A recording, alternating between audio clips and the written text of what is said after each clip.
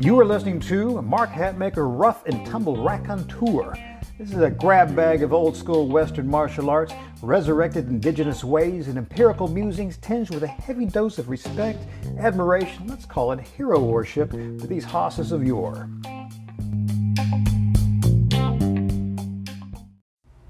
Hey crew, this is Mark Hatmaker coming to you from the Comancheria.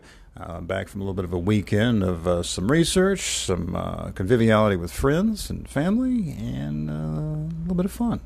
Also putting some stuff to test. More on that later.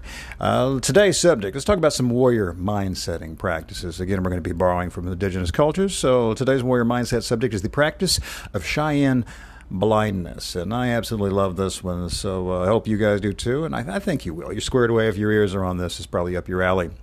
Now, we know that the wisdom of the Plains warriors and also experienced frontiersmen demonstrates remarkable philosophical agreement on many points. And when we think about this, there were not necessarily all these written down philosophies. Now, we think about philosophy, we go take a class and we read, the standards. We go start with our Plato or Socrates, and, walking forward to Descartes dualism. And we just continue on, and we get this. It's all, but philosophy for most of us in our Western traditions, academic is something we say in the classroom. We don't apply in everyday life. Few of these are applied philosophies once you get outside of Stoicism.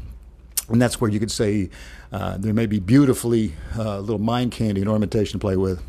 As far as actual utility points, well, your mileage may vary. But if we stay with this one, I think there's a lot to be gleaned here. Okay, let's look at this. We're going to look at one facet of agreement and perhaps learn a little or a lot from the Cheyenne warrior Little Wolf. Now, Little Wolf had long experience in battle both with other tribes, notably the Sioux, and many engagement with the Viho. That translates to spiders, and which is actually euphemism for, well, us, we white folk. Little Wolf, although a warrior, was noted for his equanimity. His compassion is just an all-around good nature, is best expressed his keen-eyed perspective. That is, he only responded to that which required a response. And in that response, though, he sought the appropriate measure. We'll get deeper here. Charles Ohisha Eastman, the noted mixed-blood Lakota physician, knew Little Wolf in his later years and offered that it was Little Wolf's compassionate nature that made him such an effective war chief. And again, if we doubt Charles Eastman's bona fides or his observational skills, check out any of his early books written at the turns of the last century. Just absolutely gorgeous. Also noticed naturalist George Bird Grinnell said this of Little Wolf, quote, "I knew old Little Wolf almost intimately towards the end of his life. I used to pass my pipe with him to smoke. I considered him the greatest Indian I have ever known," unquote. And that is not trying to be aggrandizing in one of his scholarly books. This is Grinnell writing in a letter to a friend in 1925. So this is an intimate look at what he really esteemed and really valued in this man.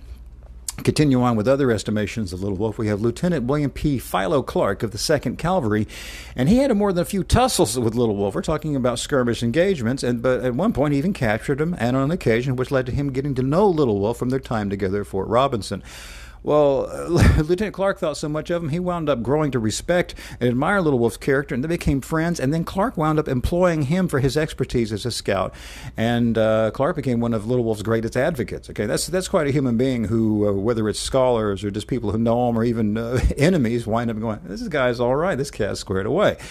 Now, lest we think Little Wolf was nothing but a gregarious softy, the warrior knew when to turn it up a notch for battle. Fellow Cheyenne warrior Tanglehair says this of Little Wolf's battlefield demeanor in the Battle of Punished Woman's Fork, quote, "He did not seem like a human being. He seemed like an animal, a bear. He seemed without fear," unquote. There's many accounts of Little Wolf's behavior in battle this way. Little Wolf was so esteemed by his tribe that he became a headman of the Elkhorn Scrapers, which is a military society within the Cheyenne, one of many.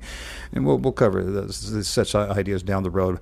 Tactical-wise, we'll do that with the Black Box Project, but we can just talk about the history and the esoterics, here. He was also elected Sweet Medicine Chief. Again, this is highly honored area, an esteemed position, exceptionally high honor. And among his duties was to, quote, to be above anger. And another duty was to, quote, to think of the people first. Now, little wolves, I mean, those are easy things to hear, to be above anger, to think of people first. And we think, yeah, all right, yeah, that sounds good. It's the kind of thing we read and we have in our creeds, and we might spout such a thing every day, or people who do affirmations or read something on their bathroom mirror, their refrigerators, and they read them, they move on, and forget them fairly soon until they read them the next day and go, yeah, I'll do better today, and then we forget again. Little Wolf's character was already one to honor, his role of sweet medicine chief, but he also sought to be more scrupulous about his equanimity. He wanted to be really measured in his response. Now, this is actually the first time we're hearing Little Wolf speak. This is one of his quotes. He stated, quote, "Only danger that threatens the people can anger me now," unquote. Now, let me repeat that. Quote, "Only danger that threatens the people can anger me now," unquote. And again, now many of us hear such admonitions and nod in agreement, and we think, yeah, that's the way to be, man, right? Yeah, squared away. And then again, we go on with our next thing and then get upset, shake the fist. You go, what about those Dems? What about those liberals? What about those conservatives? What about this and that? Blah, blah, blah, blah. But we fail to realize that we often keep this vigilance of being ready to protect. It's too ready a state. That is, we mistake saying, well, I'm ready for the shit hits the fan, man, but that hyper alertness often bleeds over into, hey, man, I overreact when that shit spatters the windshields of life, unquote. That is, we go red for threats / annoyances far, far below the stated level of reaction worthiness. Some people might say, I flag, I get upset easy. I'm there when things go down, but because I'm there, sometimes that's why I might overreact in smaller things. Well, man, that's not the Cheyenne way. This is not the Little Wolf way. So stay with me. Some people might still say it's a credit to them. They want to, get off scot-free by saying, well, I overreact here, but when it really hits it, I'm ready for you. Well, we don't know. We may not have proof that they're ready for it, but we do know they can be annoying in those small red situations. To be red always is battling when there is no battle, which exhausts the spirit of the false warrior and is tiresome to all around you who must endure yet another outburst of needless false bravado. To Little Wolf's mind, these overreactions are the way of the child, of one who plays at warriorship without being a warrior. Do you think I'm calling names? No, I'm saying this is the Cheyenne calling names here, but truth be told, I agree with it 100%. Many of us are often so ready to defend. That's in scare quotes. We're so ready to defend that we defend, things that require nothing of us. We fight for the political ambitions of distant strangers. We raise our voices for the so-called honor of opinions that will be renamed, reshuffled, and forgotten with the next news cycle. We war with words and digital little fist shakes as if we were on an actual battlefield instead of clutching an inanimate smartphone the size of a child's toy in our little passive-aggressive hands. Now, this is Little Wolf on perspective. Again, we're back to one of his quotes, and these are always the most telling. Quote, "If a dog lifts his leg to my lodge, I will not see it." Unquote. You get that? I will paraphrase it with less eloquence there. It says, if a dog pisses on my tent, I don't even see that. Now, that is the essence of a warrior's equanimity. Notice he does not say, I'll ignore the dog, or tolerate the dog. No, he's not ignoring annoyances. He's not being tolerant of those who simply disagrees with him or whatever. To ignore and to tolerate, one must also acknowledge annoyance and something to be tolerated. Both of these are weak sisters to Little Wolf's wisdom here. He's actually saying, dude, think about that. If we have to learn to tolerate something, that means we're aware of it. Yeah, I'm fine with it, though. Or, okay, I don't even care. You notice often when people say, you know what, I'm not even bothered because that guy said something about me. Anytime people talk about something, well, clearly it's on their mind. You don't mention something that's not on your mind. Now, Little Wolf's wisdom, his warrior advice is to truly be invulnerable to that which does not rate.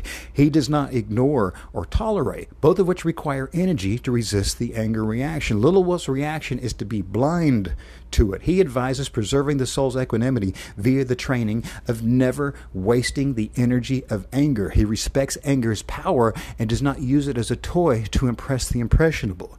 To the Cheyenne way of thinking and through Little Wolf's path, he's saying to always flag on these small things like this. We're wasting your time, we're wasting your spirit, and you're learning to become impervious to such things. That is training. That is everyday training all the time for conflict. Again, his target quote, "Only danger that threatens the people can anger me now," unquote. Now, that is a noble, worthy, and lofty goal. And I raise a glass to all of us being as blind as Little Wolf and impervious to all the standard complaints and whines of the world. And also to all of us being as fearsome as bears when such resources are truly needed. And again, I've got to say here at the end of this, for all things pragmatically rough and tumble, listen to this podcast or to live the old school warrior life as accurately, honestly, and humbly as we can. So look to the podcast, look to our blog, Indigenous Ability. Of course, ExtremeSelfProtection.com. Take a look at all of our products there. You don't have to join the Black Box Brotherhood, but if you do, that's where all these really, truly yummy, rough and tumble goodies are. And again, with the podcast and everything else, if you like, review, share, be kind to it. Helps everything out. I'm told in the algorithm, I'm a tech idiot, so what do I know? Other than that, the main thing is hope you enjoyed yourself. Take care of yourselves, people.